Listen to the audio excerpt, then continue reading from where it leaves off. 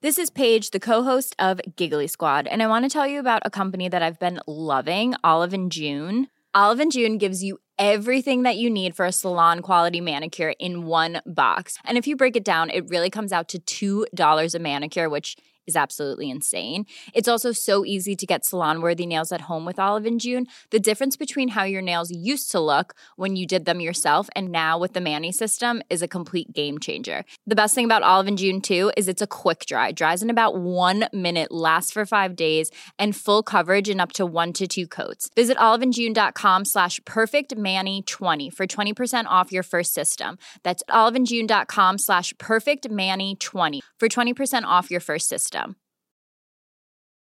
One size fits all seemed like a good idea for clothes. Nice dress. It's a t-shirt.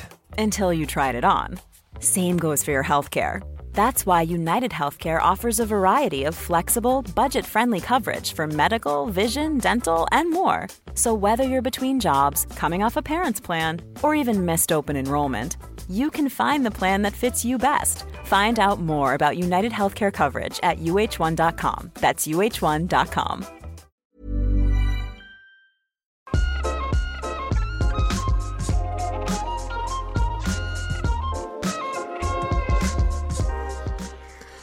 Welcome back to the Rick Shields Golf Show podcast, everybody. I'm your host, Rick Shields. I'm back with co-host Guy. How are you, pal? Very good. How are you? I'm good. I feel like we've got too much to talk about and not enough time. Got loads of time. Look at it. You go away for a week and the golf world explodes. I was on holiday. I was in New York, had a great time, but I was absolutely glued to my phone on Twitter. Hashtag LIV Golf, hashtag PGA Tour, looking at the rumours, and it was mental. Well, we're going to come on to that without question. We're going to have a proper chat about LIV Golf. The positives, the negatives, feedback. You, sneakily, undercover, actually went. I went put a little moustache on. I went... and sunglasses, around. Yeah. But first off, did you have a nice holiday? I did, thank you. I went to New York, as you know, and did all the tourist stuff. Ate like an absolute pig, but weirdly didn't put a pound on. No way. Because of the walking. Oh, seriously. Did you? Loads of steps every day. Unbelievably. I did 30,000 one day, and every day was like 20k. What? Yeah, it was mad. So I was getting up, having huge breakfasts. Is that right? Breakfasts? Yeah. Breakfasts. If you had multiple breakfasts. Yeah, I kind of did, because we had omelette, potatoes, toast. So there you go. And I'd get like a massive pack of M&Ms, just eat them. I didn't even want them, just eat them because I'm on holiday. Why not? Big lunches, burgers, all that kind of stuff. And what's annoying is the Dr. Pepper. I'm a big Dr. Pepper fan. It's loads more sugar than ours, like triple the sugar. So I was drinking that like there's no tomorrow.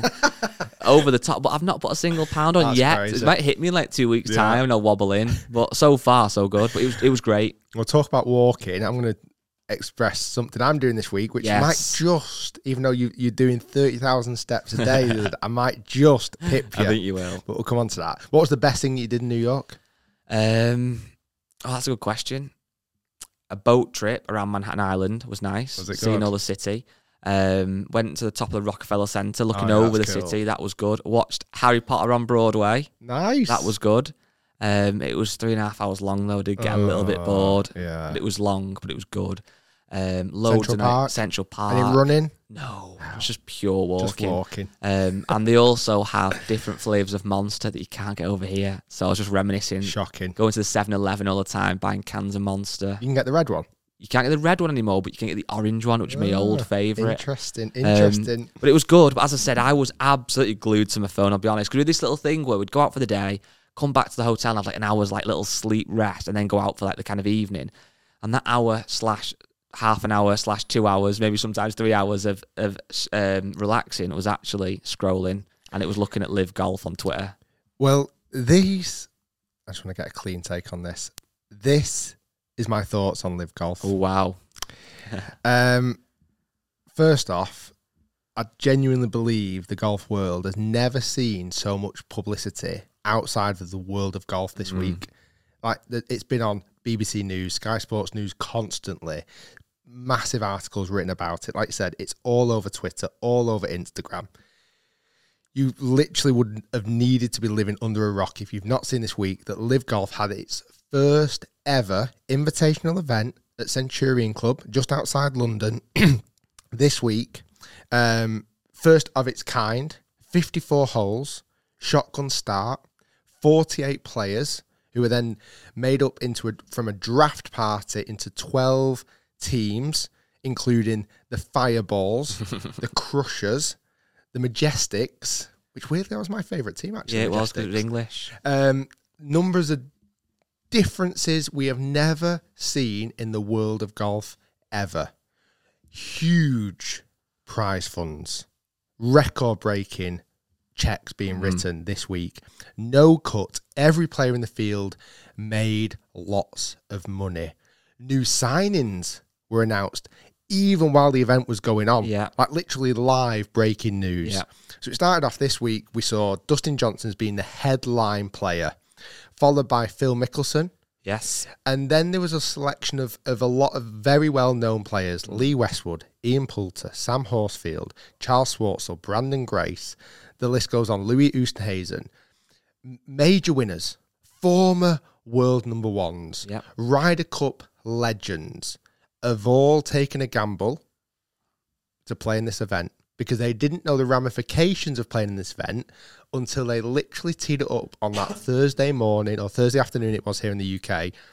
And the flyover of the planes and the beef eaters were doing the trumpets on the first tee, and then when they put their ball in the ground and teed off, it got announced from the PGA Tour that they would all be suspended. Yes. Wow, lots to take on.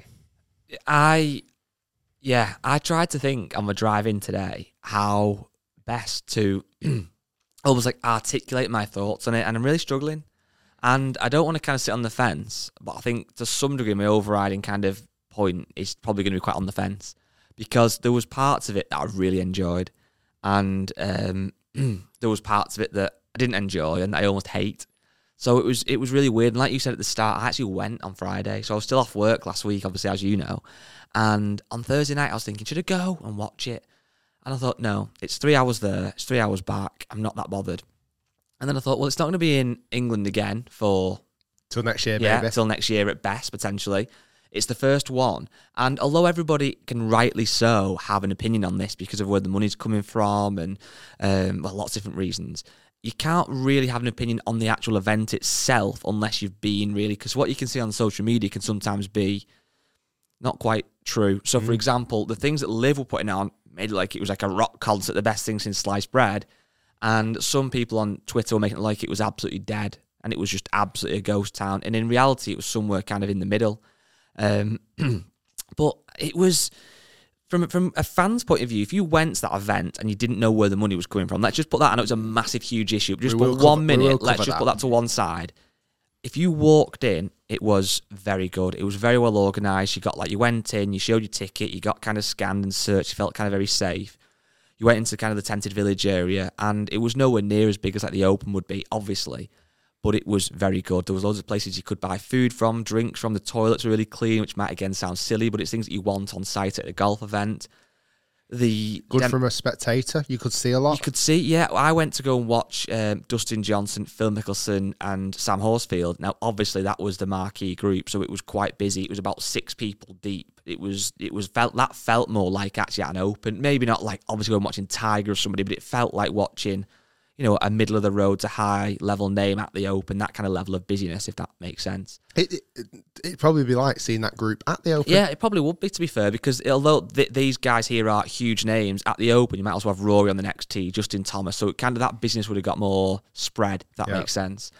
But yeah, you could see the golf really well. You could certainly watch some other people in almost like one-to-one because the guys that aren't as big a name obviously had less of a following. So you could get even closer to those guys. As I said, the tented village was great. They were selling merch, which looked good quality, but I'm not sure many people would want to be wearing a Stingers cap just yet. Were people buying it? People were buying it, yeah. I actually saw, believe it or not, with my own eyes, a considerable number of people buying stuff, walking around with the caps on, the LIV Golf caps, the franchise team caps. Genuinely, people buying it. Because that's something I didn't pick up on from the YouTube feed. Yeah. Like I didn't, from visual, I didn't watch every single minute, but I didn't see anybody with an actual team hat on. Yeah, and don't get me wrong, it wasn't people fighting over it in the last few, it wasn't rammed, but there was notable people buying them.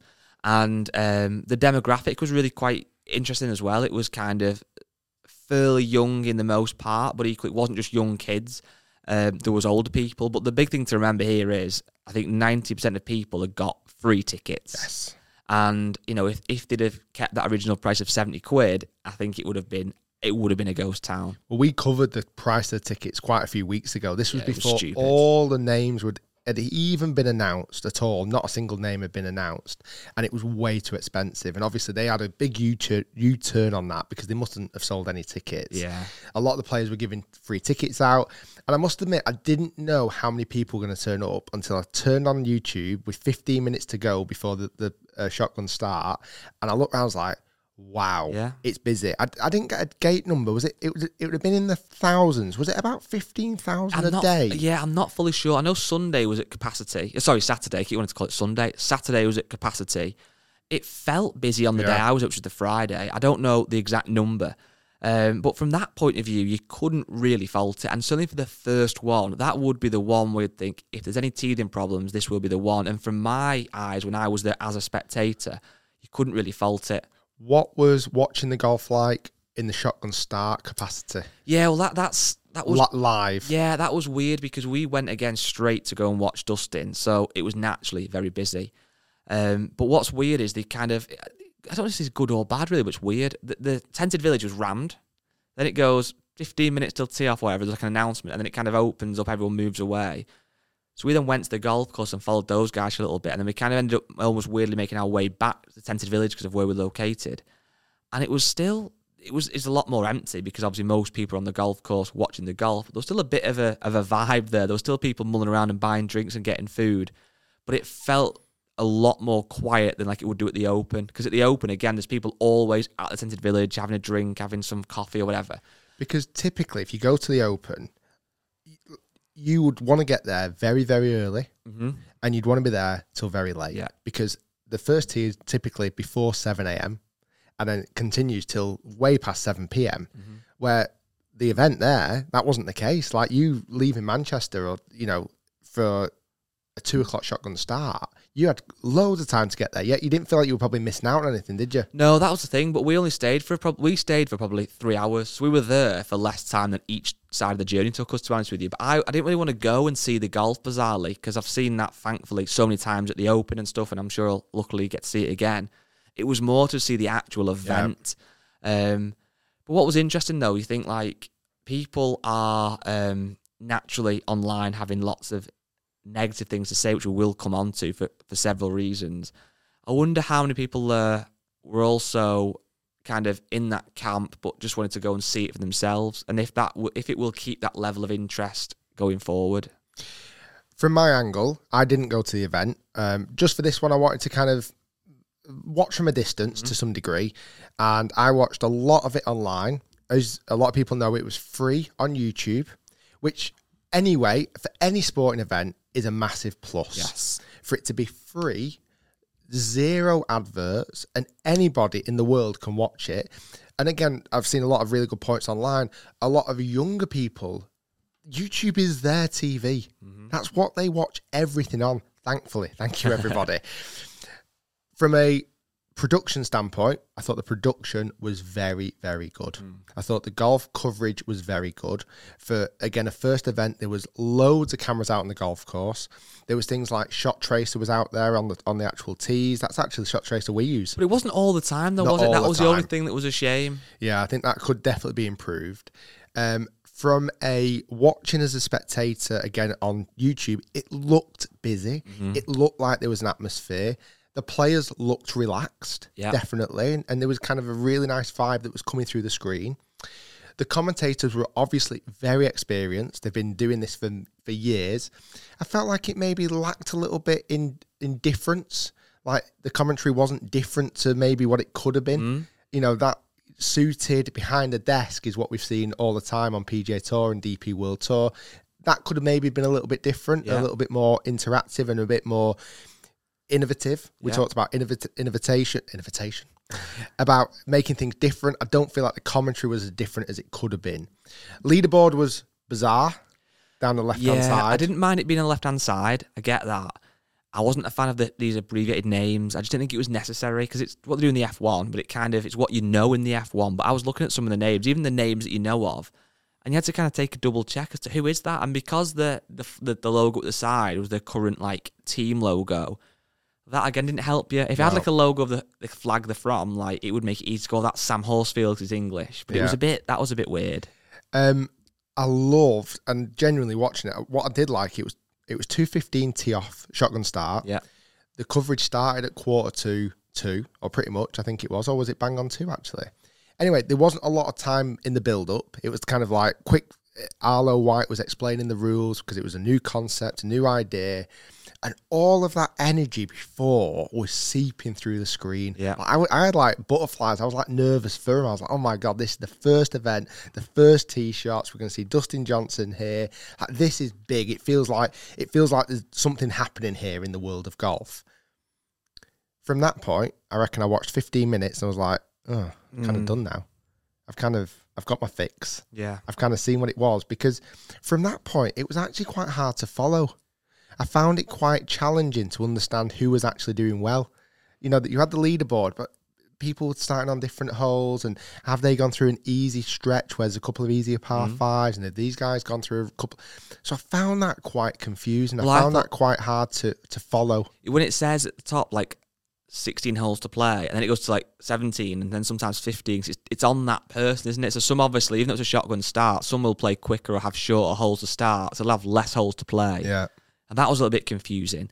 But yeah, it was one thing on that though, the YouTube factor. One thing that and this isn't a revolutionary thing, but one thing I like is the fact that, again, with YouTube, you can pause it.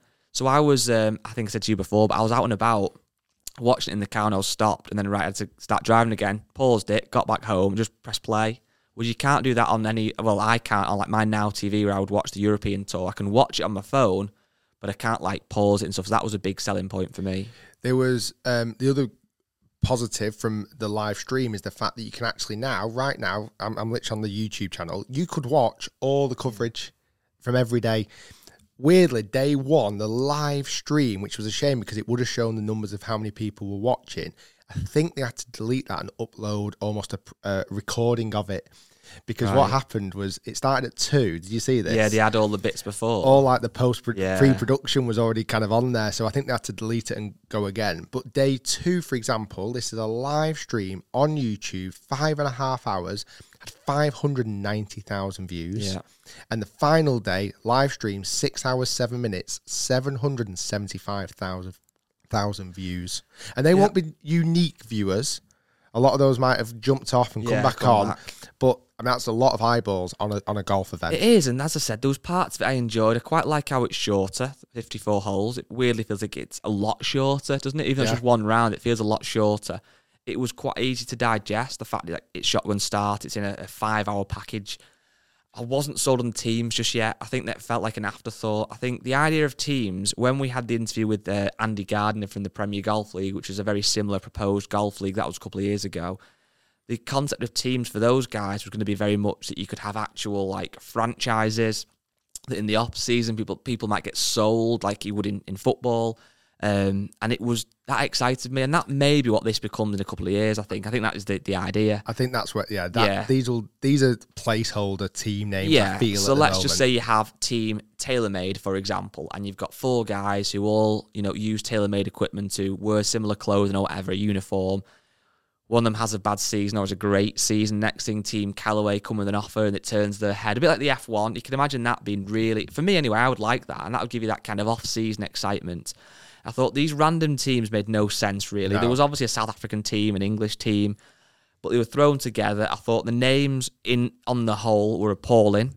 Having said that, if you said to me, think of 12 golf team names, I don't know where to start. But some of them 4 aces was horrendous. That was just something like a primary school would make. Fireballs just felt ridiculous. Iron heads. I mean, some of them were all right. Majestics, potentially all right. But there was like Punch Golf Club, Stinger Golf Club. Some of them were horrendous. But in a weird way, already, and it sounds ridiculous, first week, I've not got that list in front of me. We reeled off probably 6 or 7 of the names there. Out of 12. That's true, but then will they stay? Because obviously some of these guys now are going to have to be kicked off because we know that Bryson's coming, Pat Perez is coming. It was Patrick Reed's coming. So that means that 3 guys are going to go. So, and those guys, certainly Bryson feels like he's a captain material, and Patrick Reed probably is as well. So it feels that the team feel a bit kind of phony at the moment, an afterthought. And even when I was watching it, I was never once thinking of the team element, really. And that kind of comes on to my next point, really, is I was very intrigued to watch it. That's a big word. I was intrigued like you were. I couldn't wait to see it actually in real life and see what it was like. Was it going to fail? Was it going to be okay? Was it going to be good? And overall, I would say it probably was more on the good spectrum. Well, considering that a lot of the golfing world, certainly the golfing world from PGA Tour, wanted this thing to fail. Yeah. Oh, yeah, ridiculously.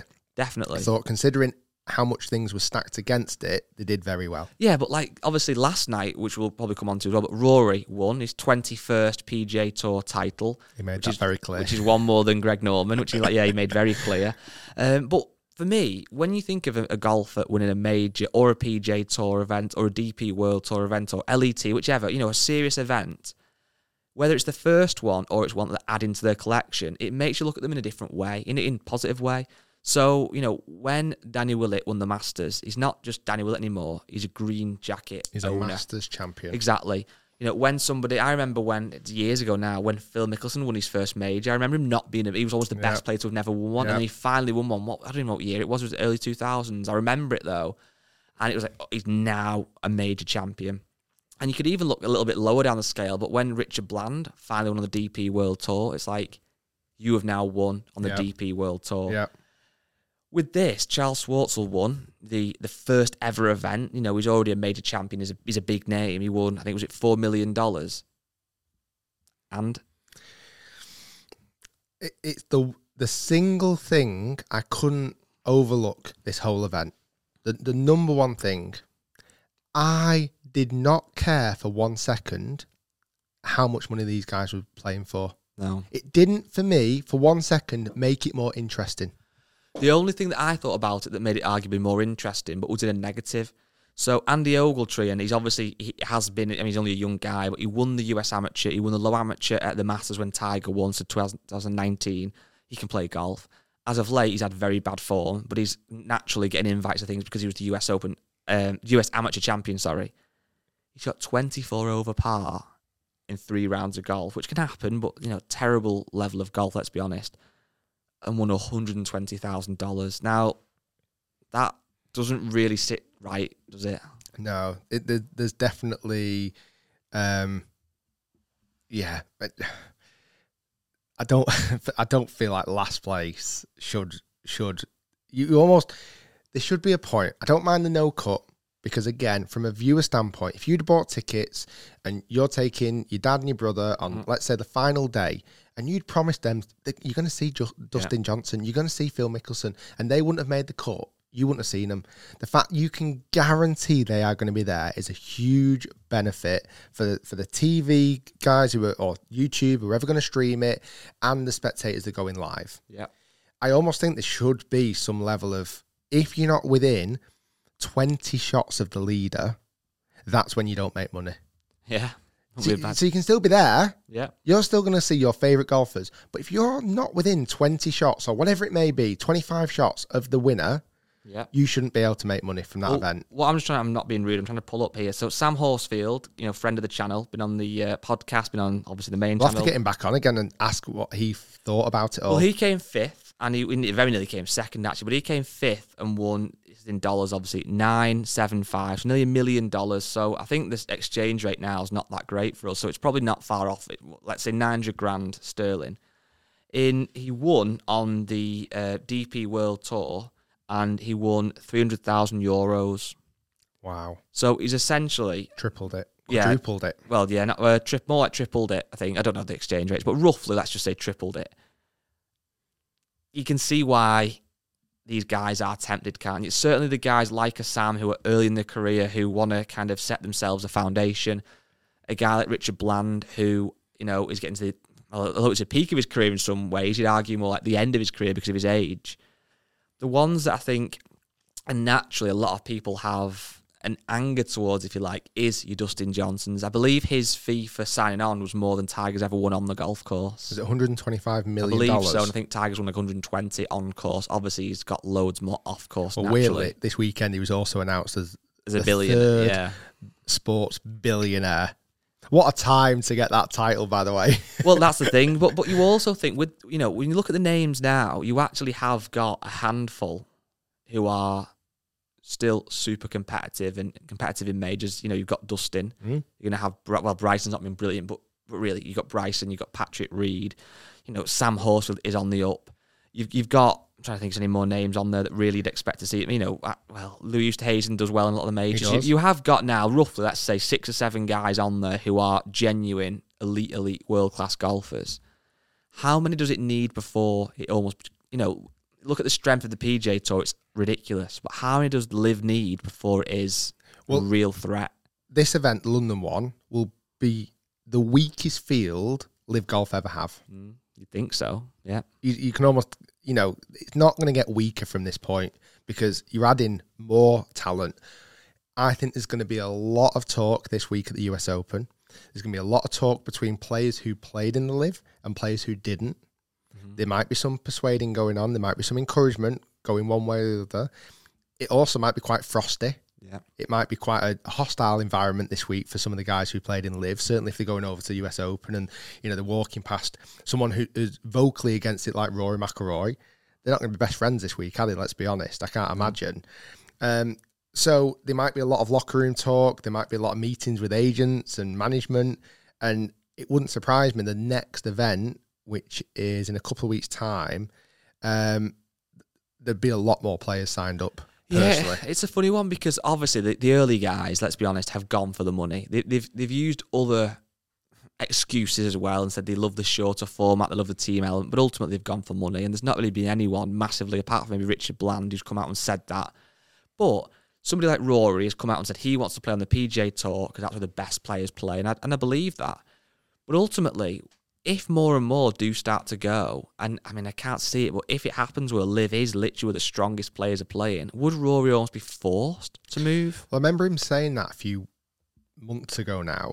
He doesn't want to go. He's made that very clear, but he does want to play against the best players in the world. Yeah. And if that's where the best players in the world are playing, I could imagine him being forced to move over there potentially. Yeah. The next event is in 2 weeks in Portland. Is that Pumpkin Ridge one, or is that the one after that? That's Pumpkin Ridge, yeah. So in this time, I think in this 2 week period where players have seen the event, 100%, a lot of players on the PGA Tour would have been watching that live stream these last 3 days and going, bloody hell, how much is... I can beat Charles Schwartzel. I can beat him. Do you know what I mean? Why am I not making $4.5 million? You're also going to get potentially partners, wives, girlfriends, family going, you can beat Charles Schwartzel. Management going, you can beat Charles Schwartzel. Suddenly you're going, yeah, probably, you know what, I could. Why am I not earning $4 million? Do you know what I mean? For 3 days' work. But genuinely, from a fan, from somebody who loves golf and loves kind of, I'm not a diehard, I don't watch every single event. And I actually think it would have been impossible to watch every event this week. Yeah, we couldn't. But I like watching majors, I like watching exciting golf. Hand on heart, the money that they were playing for didn't make it any more interesting for me one bit. In fact, I almost feel like the money has completely overshadowed the whole event. I feel like the outlandish... It wouldn't be here without the money, would it? That's the thing. It's like chicken and the egg. Crazy sums of money these players are signing up for. The crazy money they're playing for. And obviously, where the money is coming from is a huge sticking point for a lot of people. Do you think, and rightly so, and it should be, and I don't pretend to be educated enough or politically aware enough to really have a proper understanding of this, but do you think, and rightly so, that's been such a big point here now, will that almost dilute in time? If this event gets better and the players get better, and in 6 months, in a year, in 3 years, will people still feel that strongly about it? No. People will overlook it, I believe, is my opinion. I believe that people will be very vocal on this first event that we saw, and rightly so, like you say, the human rights issues, the way that the Saudis have treated people. It's obviously very well publicised. The fact that they're pumping so much money into it, the talks of sports washing, that gets branded out a lot. Yeah. What are their intentions in it? Is it from the growing the game? Is it to build this amazing tour? Is it to pump money through sports? It's very, very interesting.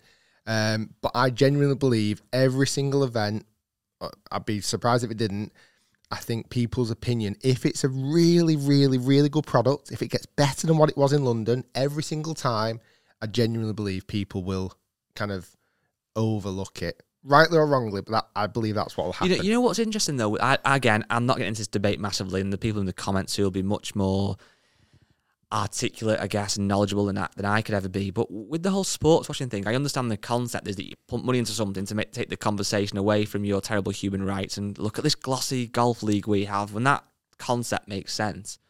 But on the contrary to that, if anything, I feel, and again, I'm far from educated, but I know a little bit more about the terrible things that have happened in Saudi off the back of this league. So in a way, it kind of works oppositely. It's like, oh, can it do both? Can you say, you know what, I'm now a little bit more aware, or in some cases a lot more aware of how terrible things are in Saudi. That's atrocious. I don't believe in it. It's not how the world should be. That's one thing. But you could also enjoy the golf as well. Like, do you get what I mean? Yeah. Like, I definitely know a little bit more about it now, and I probably should learn more and more about it. If this golf league hadn't come about in the last year or two, I wouldn't have probably known any about that stuff. It, to some degree, almost publicised it a little That's bit more. That's what I mean, it? Yeah. What was also very interesting, talking about the money, and I don't believe it'll ever happen, but it was quite an interesting headline. At the presentation, Yazir announced that any player that would shoot 54, which is like the perfect score, so 18 under par on a par 72, would be awarded $54 million. It's cool, but it's never going to answer things. It's like, we could say that. We could say we're going to donate $1 billion, someone that shoots 18 over 18 holes. It's not going to happen, but it's interesting. Done right now. But I think what's interesting, can it keep this excitement? The next event, I think it'll have the excitement because Bryson's going to be playing. That attracts it. That attracts me. I must admit, I'm not a massive Pat Perez fan or follower, or Patrick Reed I don't massively like, but I'll be watching it for Bryson. But then, like, the third event, if there's nobody new signed by then, it's just kind of the current field that we know about. Will I still be as excited as I was for the first one? I don't feel like I will, but only time will tell. So they will have to keep innovating and keep, really strengthen this team side of it to actually make it fresh and make people keep tuning in week after, well, no, it's not week after week, but event after event. It's I think because it's 8 this year and 10 next year, I think it's enough. It's small enough to potentially build that momentum. Yeah. If it was every week, I think it would fizzle out a little bit. It's a bit like F1. F1's not every week. There's only a certain amount of events, and you can kind of get excited for those certain events. I asked a question on what did people think on about LIV Golf Invitational on Twitter and Instagram. Very different responses. I think Twitter will be more against it. It was polarised without question. Quite literally, I'd read one comment that's saying, this is the best thing ever, amazing for golf, and this, that, and the other. Literally, next comment saying, this is horrendous. I can't ever watch it. This is terrible. It literally as split as that. I also did a poll on Twitter, and this is quite different. This is Twitter poll. Nearly 8,000 people voted. 34% was for LIV. 38% was against LIV, and 28% was neutral. So as a whole, majority was against it, but a lot of those neutrals could probably go either way. And you'd probably say on Twitter, slightly older audience than Instagram, because on my Instagram, very, very interesting. I did a poll again. 29% loved it, only 20% hated it, 50% was not decided. Oh, wow. So a much more kind of open-minded aspect on Instagram, and again, slightly younger audience. Where do you sit? It's a great question. I was undecided when it kicked off. Mm-hmm. I was unsure and not quite seeing which way it was going to go. I went into it incredibly open-minded from a product. Yep. Forget anything else. Forget what goes on behind the scenes, but from an actual product. And I thought it was good, not brilliant, could be better. I was interested, but as you mentioned, would I be interested every single event? We'll have to see. So I think at parts I tipped to loving it, and parts I dipped back into undecided. Yeah. I don't believe there was ever a time where I hated it. I was kind of somewhere between undecided, love it, undecided, love it. That's kind of where I sat. What about yourself? Yeah, similar really. Like I said, there's parts of it that I really like. Certainly they're streaming it for free on YouTube. I think that's great. I think the shorter format was good. I think the only thing right now that I'm not feeling, which I don't think you ever would after the first event, is almost this glory of winning one. It doesn't feel like, I don't look at Giles Schwartz any differently now. I don't think it's any more prestige. And even if somebody that was a smaller name had won it, I wouldn't have felt. A lot can happen in 3 years, like a chatbot may be your new best friend. But what won't change? Needing health insurance. United Healthcare Tri-Term Medical Plans, underwritten by Golden Rule Insurance Company, offer flexible, budget-friendly coverage that lasts nearly 3 years in some states. Learn more at uh1.com. Hiring for your small business? If you're not looking for professionals on LinkedIn, you're looking in the wrong place. That's like looking for your car keys in a fish tank. LinkedIn helps you hire professionals you can't find anywhere else, even those who aren't actively searching for a new job but might be open to the perfect role. In a given month, over 70% of LinkedIn users don't even visit other leading job sites. So start looking in the right place. With LinkedIn, you can hire professionals like a professional. Post your free job on linkedin.com/people today.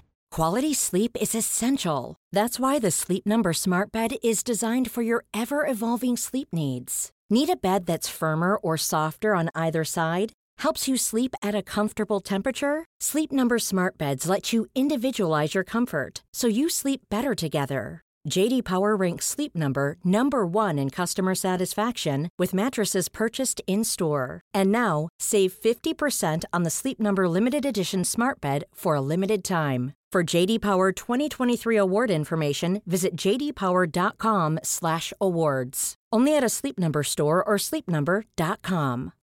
Millions of people have lost weight with personalized plans from Noom. Like Evan, who can't stand salads and still lost 50 pounds. Salads generally for most people are the easy button, right? For me, that wasn't an option. I never really was a salad guy. That's just not who I am. But Noom worked for me. Get your personalized plan today at Noom.com. Real Noom user compensated to provide their story. In 4 weeks, the typical Noom user can expect to lose 1 to 2 pounds per week. Individual results may vary. I don't know. I don't feel any more. You know what I mean? Like I said yesterday, Rory won his 21st event on the PGA Tour, and it's like, that's some doing that. Just to win any event on the PGA Tour is ridiculous. You know, you're beating the best players. It's a PGA Tour event. This doesn't feel like that. But having said that, I suppose, sometimes when the European Tour's in some mad place, do I look at that and really, you know, I don't know. So it's difficult. Who won, and what was the feeling when the first ever Canadian Open was won? Yeah, exactly. There probably wasn't that prestige then and there, but give it 5-10 years potentially. I don't know. It's like, oh my God, you've won LIV London. Yeah. Oh my, that's amazing. I don't know. I don't know how it's going to go. Who knows? We will wait and see. Yes. What was interesting though, as we saw before, PGA Tour have suspended the players. The majors at the moment have not kind of pin the tail to the mask, so to speak. Well, the US Open's letting them in, isn't it? Letting them in. I can imagine the Open letting them in. The Masters might be a different one. And that's the one that probably a lot of the players will be gutted about playing in. Not playing in, sorry. LIV Golf at the moment is not, you can't win, can't be awarded world ranking points as yet, but there might be some collaboration with the Asian Tour that could have let that.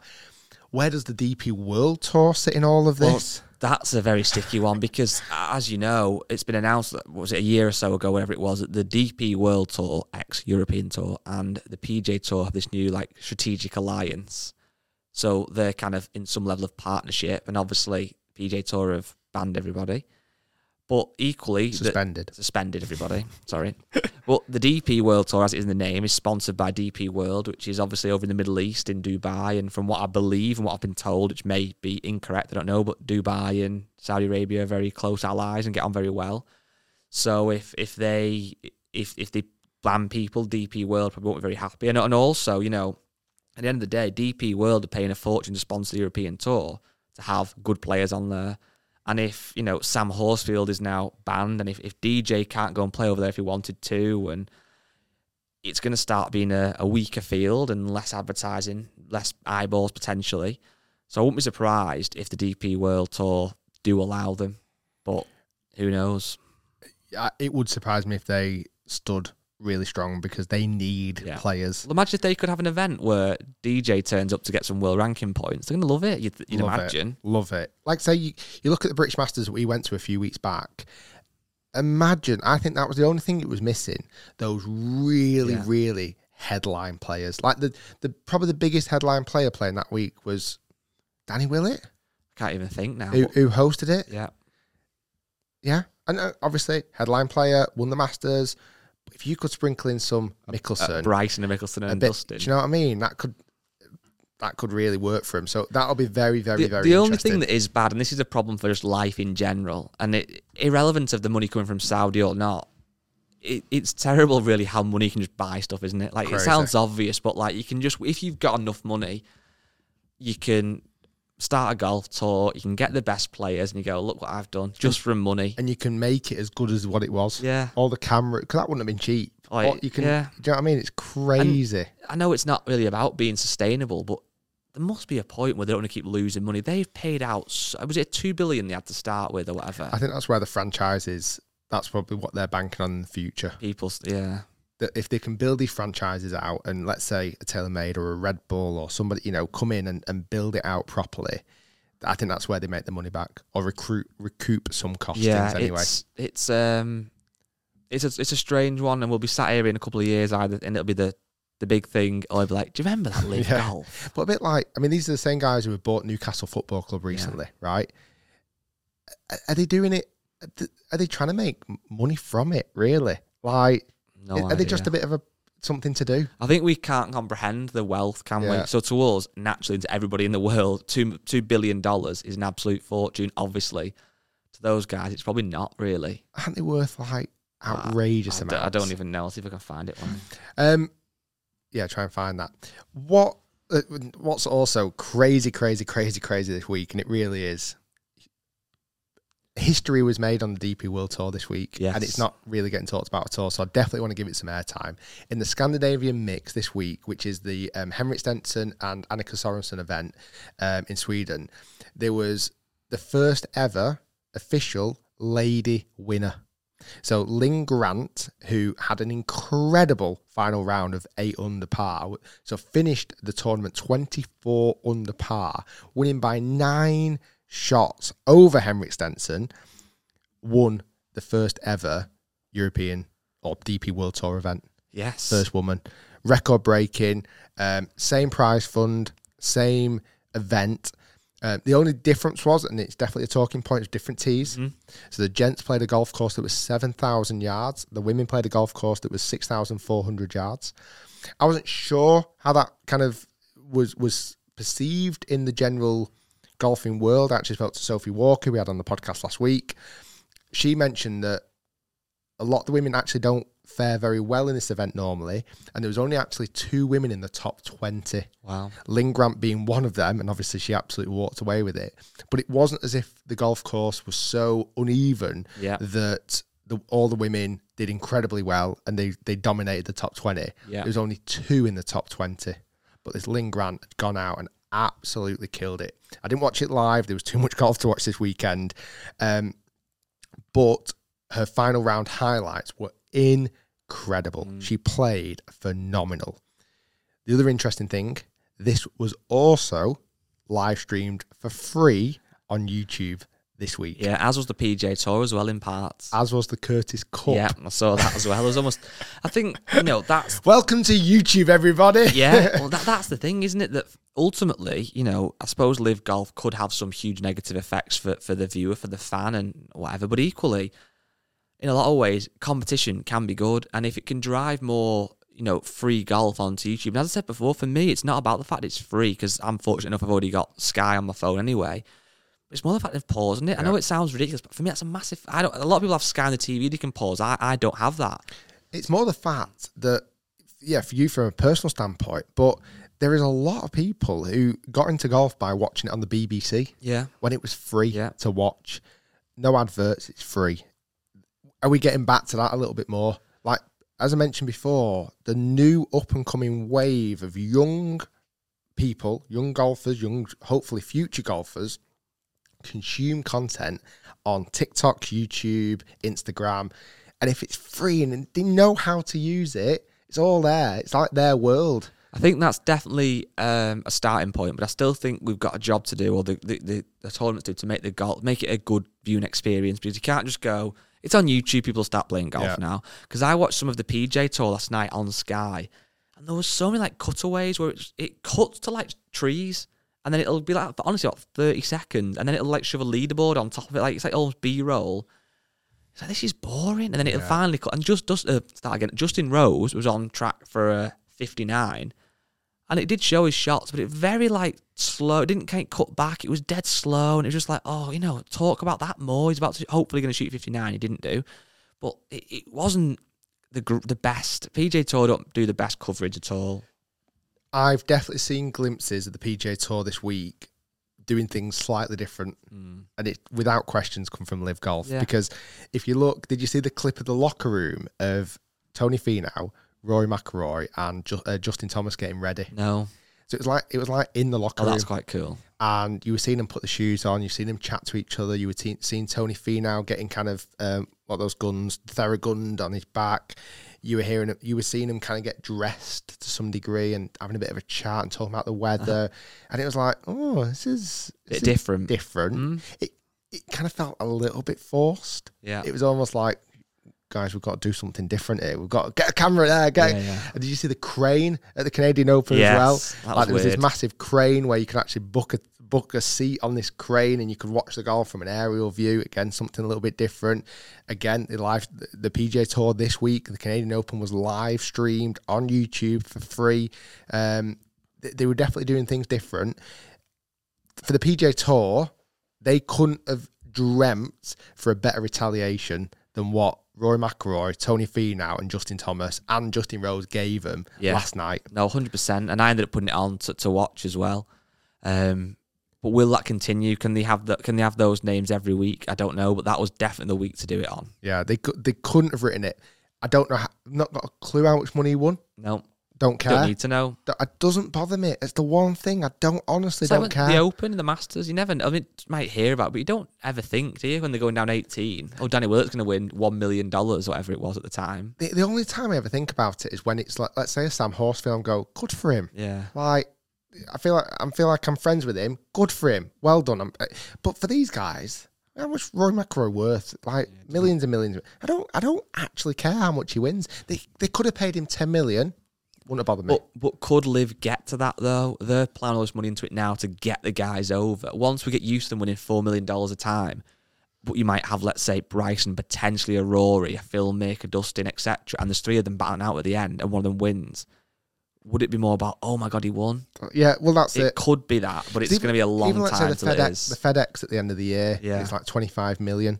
Honestly, don't care. Yeah. I know the players will. Of course they will. They're thinking about it. But as a viewer, I couldn't care The less. only thing I did think about the money this time, actually, to be fair, was a little bit, as I said earlier on, about how the guys that were playing so bad still got so much.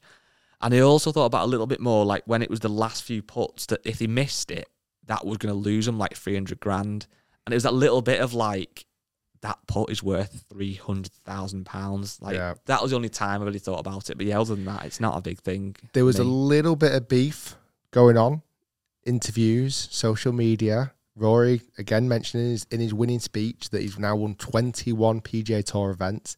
He made it very clear that that's one more than somebody else. He was referring to Greg Norman with that statement. Obviously, Greg Norman being the CEO of LIV Golf, the front man, so to speak. Jay Monahan did an interview it was on Sky Sports, but Jim Nantz interviewed him, asked him some really tough questions. Like, I've not seen that yet. It's really good. Asked him some really tough questions because as much as Jay Monahan, who is the commissioner for the PGA Tour, he has retaliated with a letter as soon as the guys teed up on that Thursday at Centurion. He's not been out and publicly said anything. In his interview with Jim Nantz, I don't know, he didn't really make it super clear why he'd banned these golfers or suspended these golfers. Yeah. It was almost like, I'm protecting the PGA Tour members who are loyal, but he didn't really say I banned them because of this.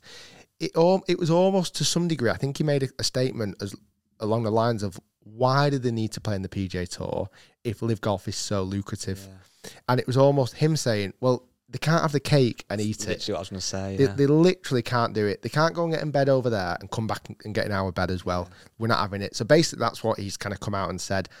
But quite literally, there's no reason for these golfers not to be able to play everywhere they want. There is no actual, there's no law being broken as such. But the interview is very good. It looked a bit on edge, and like I say, it's definitely worth checking out. I'm trying to think what other takeaways there was from it. He mentioned about how the product PGA Tour can get better, and he said it's going to get better. The next 10 years is going to be the best 10 years. That easy to say. How's that going to work out? A lot of people have said online, competition is good. Yeah. Like when competition is good, like we've seen it in YouTube. Yeah. Like we don't make a disguise. When we watch good golf, we're going, but hell, that's quite good. That's quite well shot. Okay, we need to up our game. 100%. And and that's what we want to do in YouTube world. If we see something that we believe is better, we'll continue to evolve and get better with it. Is that what's going to happen in professional golf? Quick question. This might be a random point, but obviously at the moment, the best players still live on the PGA Tour for now, and that may continue to be the case. It may not be. But there's been a lot of comments, people saying, oh, I don't want to watch LIV Golf because the older guys are not as good, and that does make sense. But we also know, and this isn't a silly comment, well, it might be, but it's not supposed to be, a lot of people want to watch you play golf, or Peter Finch play golf, or Good play golf, and you guys aren't the best players in the world, which you obviously would admit, but you can get 1 million views in a video. LIV Golf are trying to get the best players, but even if they don't get the very best players, is there an opportunity where their product becomes so good? Yeah, no, you're not playing. For me to go and shoot. Yeah, no, is there an opportunity where the product becomes so good and so exciting and so almost bingeable that you actually don't need the very, very best players? I think you need the best personalities then. Yeah. Well, is that what they're kind of going for? If you look at it, you've got Phil Mickelson's controversial. People want to watch him. You've got Patrick Reed again, very kind of controversial. Pat Perez, good character. Perez, exactly. You know, Dustin's a bit of a bomber? He bombs it a mile. People want to watch him. There was a clip in the promo clip. Did you see that where Bubba Watson and Matt Wolff were in the promo clip? Oh, really? Of LIV, accidentally or on purpose, I'm not sure. Like, are those characters that they would be seen as? You look at a golfer who would be entertaining, right? Fictional character, Happy Gilmore. Yeah. You go and watch Happy Gilmore, regardless of what he shot, and a bit of what you see at these events, like your Bryson, bit of Happy Gilmore, your Patrick Reeds, your Pat Perez's, your Matt Wolff, funky golf swings, and like, yeah, maybe these characters. There was microphones on the caddies. Again, I know we're coming back to LIV Golf here now.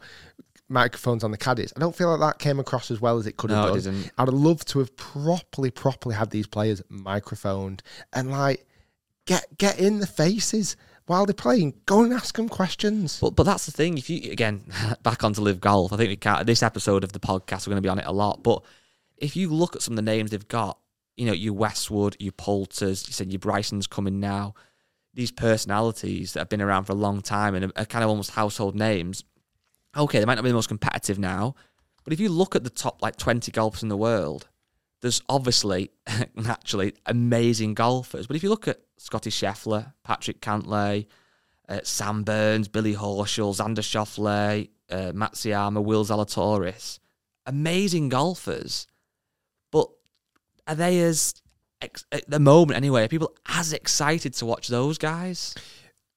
I don't know. If you want just the best golf, then yes, they are, obviously, because they're the best players in the world. But if you want that a little bit more... Well, like you said, we've seen it on my YouTube channel. Yeah. I can play terrible golf, but get ridiculous amounts of views because it's the story. Hopefully it's the personality. People want to tune in, they engage with it, they relate to it. When they see me play well, the great video we had last week at St. Andrews that we released, and I think people really... The comments on that video have been outrageously positive. Mm-hmm. Like the production, the quality, the way you play the front nine, the way kind of I played at the end, obviously the dramatic finish with the eagle on the last. Like people loved that. So thing is, what I think I'm getting better at is understanding golf is is consumed differently in all different ways. And maybe we can have every single way. Maybe every way is possible and none of it's bad. Potentially, I don't know. You could end up having the PGA Tour is where the best players are, and it's more almost serious. And it could be that LIV is still elite players who've done great things, or up-and-coming players, but it is more that team element. It's more kind of fast-paced, and it's a bit more short form potentially. I'd like to see all of them work. I don't want to see the PGA Tour or the DP World Tour get weaker. I don't. I want the best Ryder Cup. I do. I want the best players in the world being the best players in the world in world rankings. I want the best players in the world turning up to every single major. And I also want to see LIV, fast-paced, exciting event to happen. So maybe it can all. I don't know. Who knows? Well, last week as well, while you were off, I played in a group on a completely different note of 100 golfers. I saw this. On paper, it sounds like hell. It was absolutely crazy.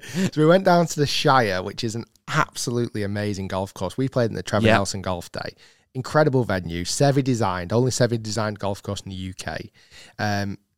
And it was Eric Anders Lang, who you would have seen on the channel before a few years ago in the Isle of Man. He does a series called Invention in Golf with Scratch TV. And he also has his own YouTube channel.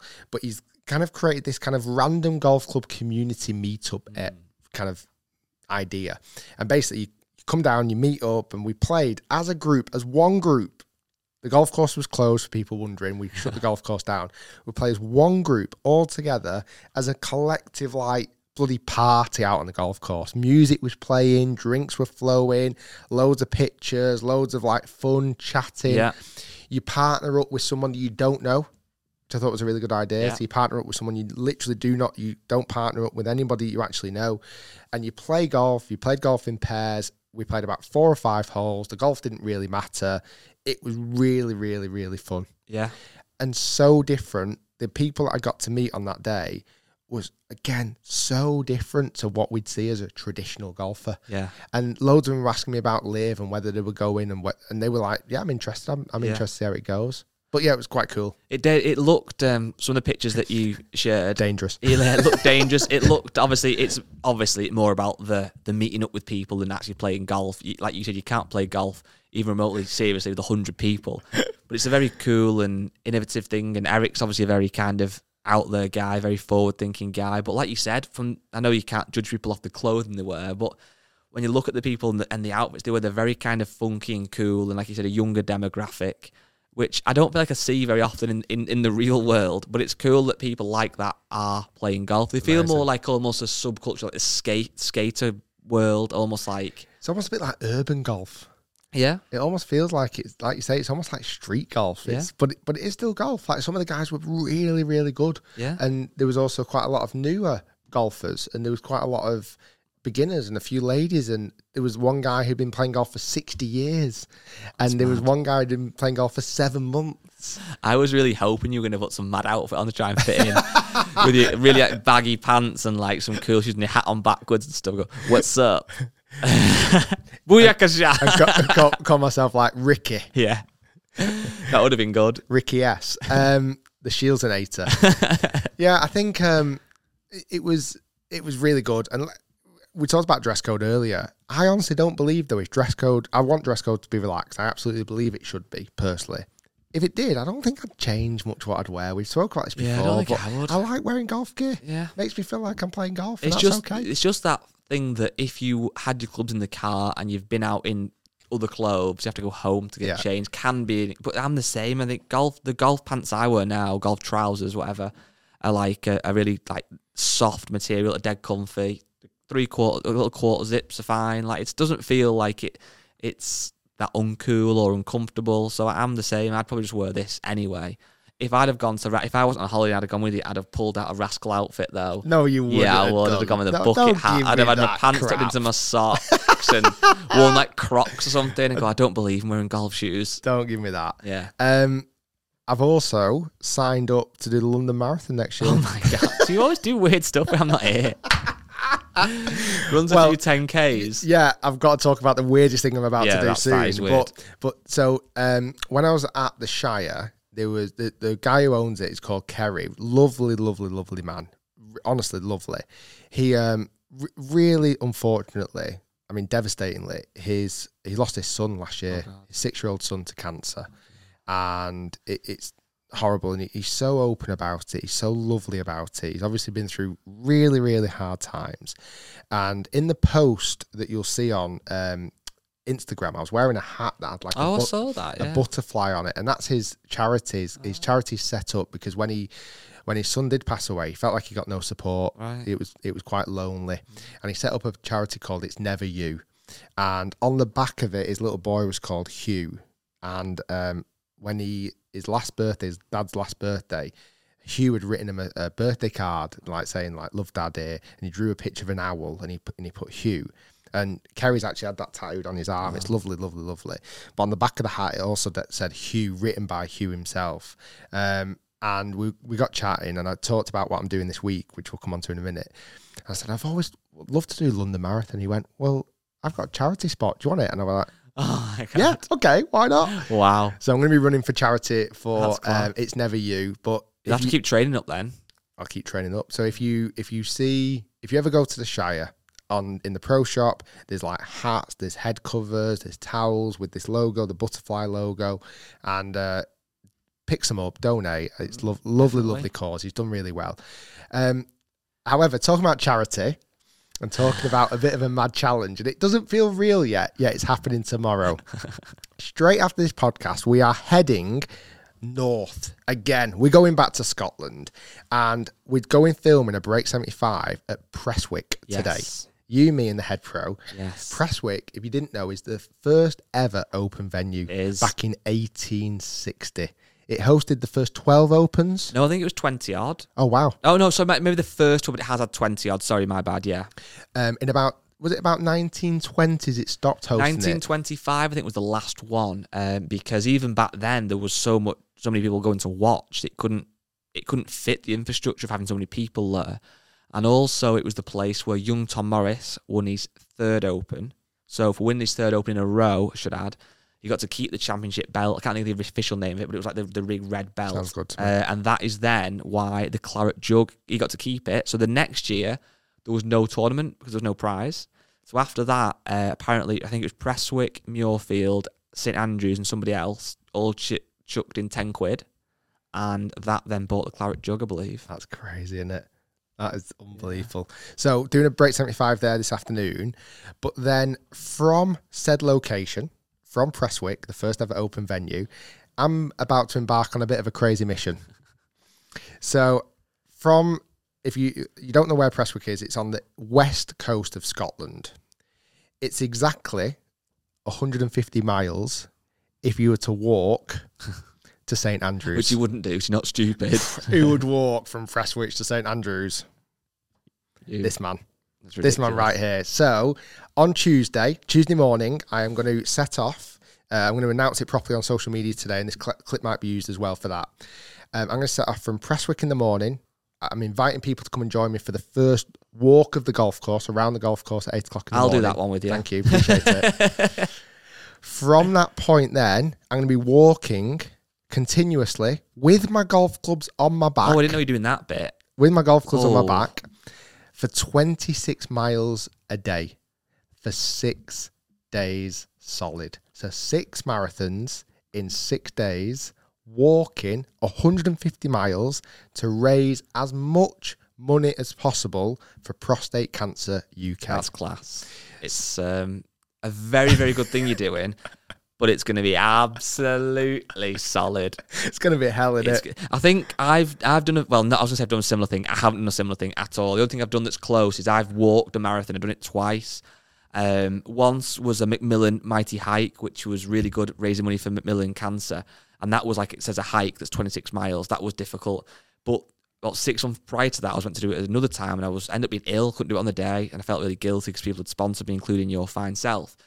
So I did my own version of a 26 kind of mile walk a few days later when I felt better, just around the local streets, and it was long. To do that for 6 days in a row with a golf bag, that's the bit that's controversial, the golf bag, because you're going to have to stop and put it down. And clubs in it. Yeah, that's what I mean. So you have to stop after, like, think about, normally when you play a par 5, if you get a good drive, By the time you get to your ball, you're like quite happy to put the bag down. That's only like 300 yards. So I'm using my ping bag, the really light one. Yeah. I'm going to literally strip it of everything. I'm going to take the legs off it because the legs broke the other day. Oh, remember? yeah. So I'm going to proper take the legs off it. We're gonna even this afternoon, I'm going to come up with a way where I can get a strap to go around my waist to help with it. I think I'm going to carry all my clubs, or at least a selection of clubs. I think you should have one ball in there as well, just to like take pictures on the road and stuff. Nice. And yeah, so there's going to be 4 stop-off points. Prestwick, where you can come and join me to walk. That's Tuesday morning, so that might have already passed. Then there's a golf club near Glasgow, which I'll announce again on social media. Make sure you follow me there. There's another golf club near Stirling we're stopping at, a really, really, really, really nice golf course. We'll talk about that as well. And then the final stop on Sunday, the 19th of June, probably around about 3 to 4 p.m, I will be arriving in the town of St Andrews and finishing the leg by walking the old course, and the finish line is the Swilcan Bridge. So I would genuinely love for as many people as physically possible to at least join me on that last round of golf. So 19th of June, Sunday, an experience to walk the old course anyway. The old course is shut. So you walk in the old... I'm going to walk the old course because it's shut on a Sunday. Yeah. It's not stopped me before playing though. No, and then also it's actually shut on Friday for the Open. Oh, right. So from Friday this week, the old course is shut. Didn't know till the actual Open Championship in July. So if you do want to join me, like I say, follow me on social media. I'm trying to raise as much money as Prostate Cancer UK. The link we'll put in the podcast link, but it's just giving /Rick Shields walk 150. So it's walk 150. We've called the actual challenge. So it's walking 150 miles, obviously, from open venue 0 to open venue 150. That's madness. Couple of quick stats. 1 in 8 men will get prostate cancer. Wow. And if you're over 50 or you're black or your dad or brother has had it, you're at even a higher risk. Wow. So yeah, it's one of the biggest killers in men, if not the biggest killer. And obviously the demographic of the audience is very male dominant. And I just want to raise awareness as much as possible, raise as much money, and completely batter my feet in the process. Yeah, best of luck. Thanks, pal. It's going to be... I think what's good about that, though, is anything you do for charity is obviously amazing, and, you know, it's great. Certainly the last time you did the Walk 18... No, what was it called? Yeah, Walk 18. Raised loads of money. Like, that one, for me, that last one was amazing because it took 30 days, and it was, like, a lot of money that you raised. But this one, it's more the actual feat that you're doing. Yeah. Like, it's ridiculous. That's the map. Have you actually thought about it much yet? I feel No, like... I've not trained. Probably for the best. I've not trained. I've not practiced. I've not really thought about it. You know what, though? I think it's a tough one with training because you almost can't, because obviously you're fit enough to do it because you can run 10K in a good time and you'll be able to walk that far. The things that will be an issue is things like blisters, which you almost can't train for, or boredom. I've had a few, boredom will be a tough one. So, like I said, there'll be spots that hopefully people can join me.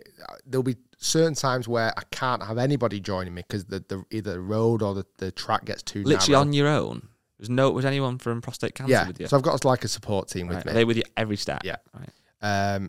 Showing me which way to go so I don't get lost. I'll have a live tracker on me all the time. So I'll put the link out to that as well. So literally people can live track me. So if I'm going past your house or your school or where you work, make sure you throw an egg at him. There's Rick Shields. And then... Yeah, so I have a live tracker. I'll be stopping off, like I said, at certain points.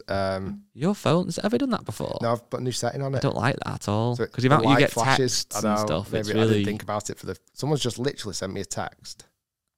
Rick's got that thing where your camera light flashes when you get a text, but he's always on his phone, so just constantly from a number I literally don't know. I've not got saved, just saying, call me. Do you want to do it now? I'm doing it now.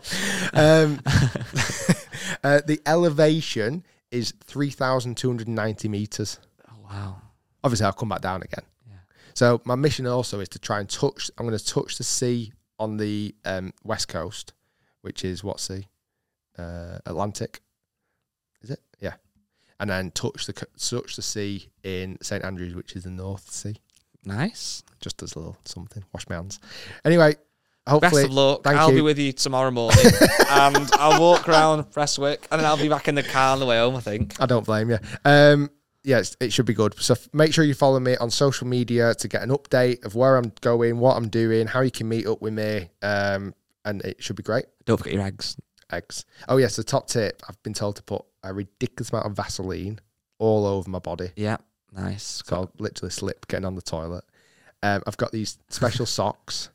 I asked what shoes to wear, and Echo told me my golf shoes are best. Not sure on that shout from Echo. You've been told to get trainers. Sure, man, that told me so. Well, yeah. And yeah, that's it. So wish me luck, everybody. Should be good fun. Let's try and shed loads of money.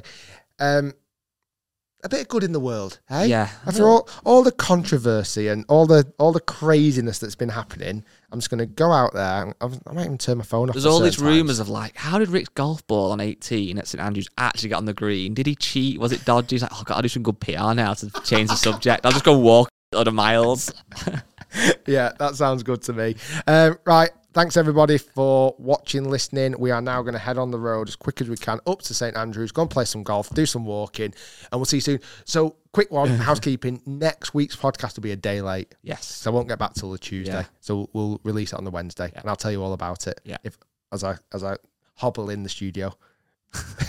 That was a random podcast, but it was a lot of golf talk, a lot of LIV Golf talk, which is good. Yeah, I think it's what was needed. I didn't plan anything really because I've been off all week. So and I never do plan anything. No, that's good. So thanks everybody for listening. Hopefully you enjoyed, and we'll see you next week. Let's say Wednesday next week. Peace. See you later.